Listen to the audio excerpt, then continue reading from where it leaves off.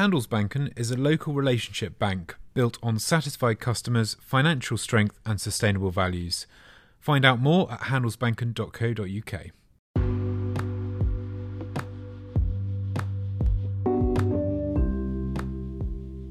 Hello and welcome to Handelsbanken Insights. I'm Daniel Marnie. On this week's episode, we'll look at last week's borrowing figures and what they might mean for the budget next week. We'll also look at household and business confidence and what that suggests about the UK economy, and conclude with house price forecasts and some changes that we will be announcing. And I'm delighted to be joined by James Sproul, Handelsbanken UK's Chief Economist.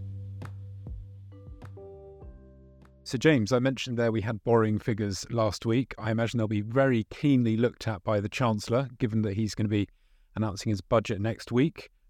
Is it good news for him?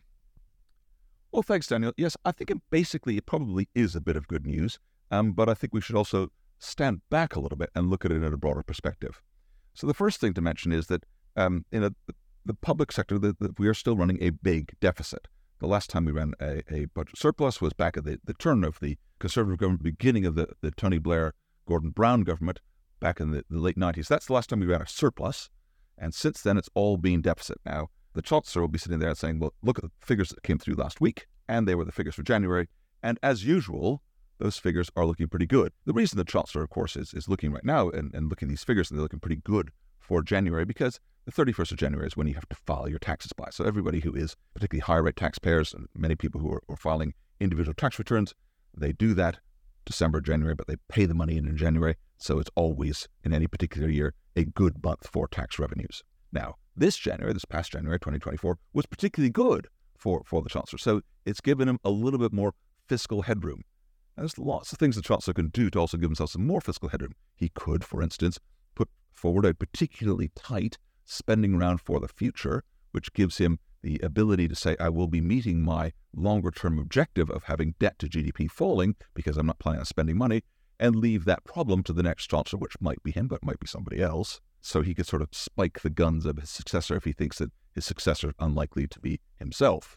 That all remains to be seen. Other couple of things that are really important. One is the government's debt to GDP. Now, it's not as high as it was back in the Second World War, but that's a pretty high benchmark to set yourself against. It's equivalent to where it was in the mid-1960s, but at that point it was falling away quite quickly. The real question is, can the government consolidate and put itself onto a sustainable fiscal track, and will this budget, we'll be seeing next week, be a part of that, or is it going to be pretty much strictly a pre-electioneering budget? We'll have to see as time progresses. But as I say, for the moment, the Chancellor's got a little bit more fiscal room than he might have anticipated, and I'm certain he'll be pleased about that and devising ways to make the most impact out of the limited amount of money he might be able to spend. Okay, so you mentioned there that it sounds like Chancellor Hunt will have a bit more fiscal room compared to what he had at his last statement. Is there anything we should expect in terms of tax changes, for example? Well, there's been lots of debate about which tax changes are most likely. Is the government going to take some money off income tax? Is it going to substantially raise the thresholds? Is it going to do something with inheritance tax? Although the most recent rumours coming out of the various papers on the weekend all saying it's not going to be an inheritance tax.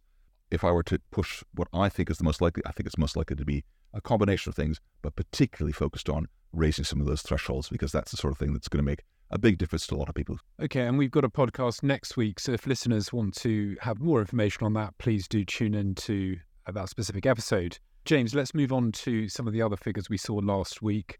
We got GfK's household consumer confidence measure through. I think we also got some metrics on business confidence as well. What's this saying for the UK economy? Are there any encouraging signs there? Yeah, so let's start off with the consumer confidence. So that's the GfK numbers.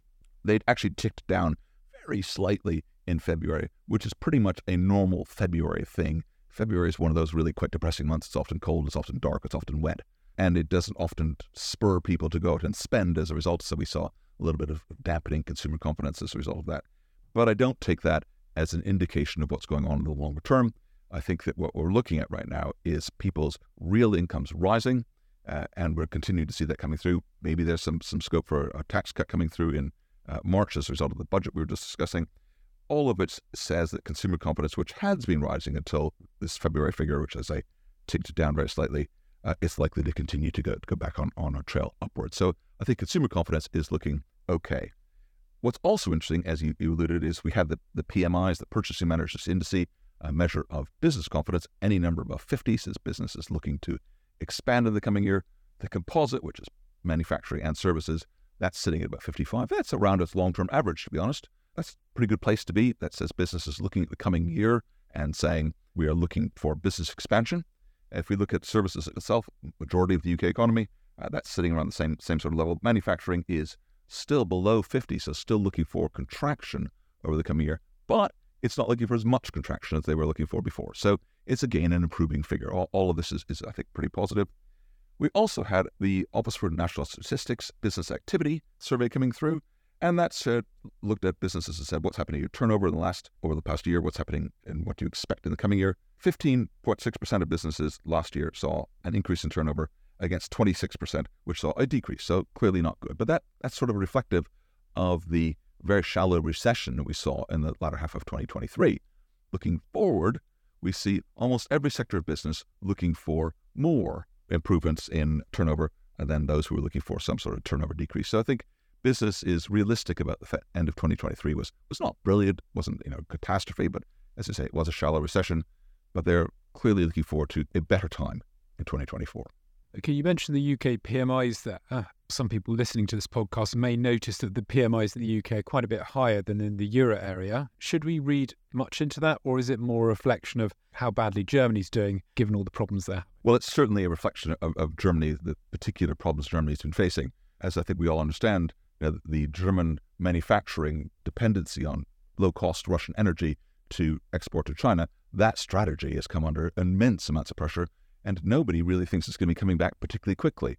Now, the Germans are pretty innovative, and they've got a very, very good, a lot of great industrial companies, and so they undoubtedly will adjust, but the adjustment's taking time, and it is problematic, and it is what's left them in a recession at the moment, and that has pulled down PMIs across for the Eurozone as well, given the importance of the German economy. Very interesting, and something, of course, we'll be tracking over the year, see how that plays out. So, James, let's conclude on the property segment of this podcast. We've obviously seen quite a big change in house prices over the past 6 to 9 months, but in the latest prints of both Halifax and Nationwide, it seems as though prices may be bottoming out or even increasing a bit. So, in light of this, what's your current thinking on house price forecasts for the next year and ahead of that? Property, of course, is something we look at a lot. It matters immensely to the UK economy. It matters immensely to consumer confidence. And it matters immensely to ourselves and our clients at the bank. So what are some of the things that we're going to look at? Well, one of them is about yields. And what kind of yields can you expect on property, whether that's commercial or residential? Now, typically, residential yields are lower than commercial yields. Commercial property is very often managed by professional fund managers, and therefore they are looking really for yield. They don't have an emotional attachment to the property in the way that many people will have to their home.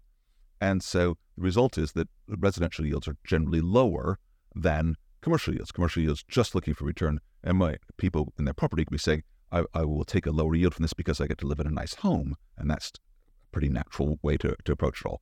So what's been happening? Well, what we've seen has been that the yields of property have been going up, i.e. the prices have been coming down. And what we have been trying to figure out is at what point are we going to reach some sort of new equilibrium, dependent upon also what's been going on with gilt yields. Now, gilt yields themselves have been coming down, which means that the amount of correction that we need to see within the property market itself has also been changing. And we had been looking for as much as a 7% peak to trough nominal fall in property.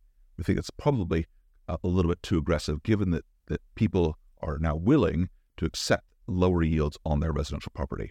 And the result of that is we think that the total correction from peak to trough is going to be more like 4.5%. And we're about 80% of the way through that. So there's a little bit more to go, but we're pretty much there. And we'll be looking for the property market to bottom out probably in Q2 of this year. And after that, we're probably not going to be looking for any more declines in property into the medium and longer term. That said, the one thing in all of this we do as part of our forecast is we are accepting that property will be giving us a bit lower yield into the medium term as well. So that's sort of what sits behind our property forecast. That's where we are now. It is a revision from our previous forecast, and we'll obviously keep you posted. Continue to think about this all the time. And just to clarify, James, we're just talking about residential prices here, aren't we? Absolutely. Commercial property, clearly professional property managers, a very, very different dynamic within that. They're more quick to correct their prices. and those prices, as I say, that the yields there do tend to be a bit higher. Now, we're just talking about this 4.5% fall is the residential movement. And you mentioned that you've revised your forecast, so we're just, projecting a 4.5% fall in nominal terms, peak to trough, for residential house prices. Now, that sounds quite small, but in real terms, we're talking about quite big numbers, aren't we? Absolutely. If you want to get what's actually happened, you need to add inflation back into that. So, if inflation's peaked at around 11%, really it's about a 15% fall in real terms that we've seen for property. So quite a bit more of adjustment than just that 4.5 nominal figure would lead you to believe. Thanks very much, James, for those insights as always. And as I said earlier, next week we're going to have a budget special on Wednesday. That will be with James as usual. And then the following week we'll also do a deeper dive, which will also look into the budget. So please do join us for those 2 episodes. If you like what you've heard, don't forget to rate us on the app where you're listening, because it helps other people find us. And you may also want to share this episode on social media. We look forward to you joining us.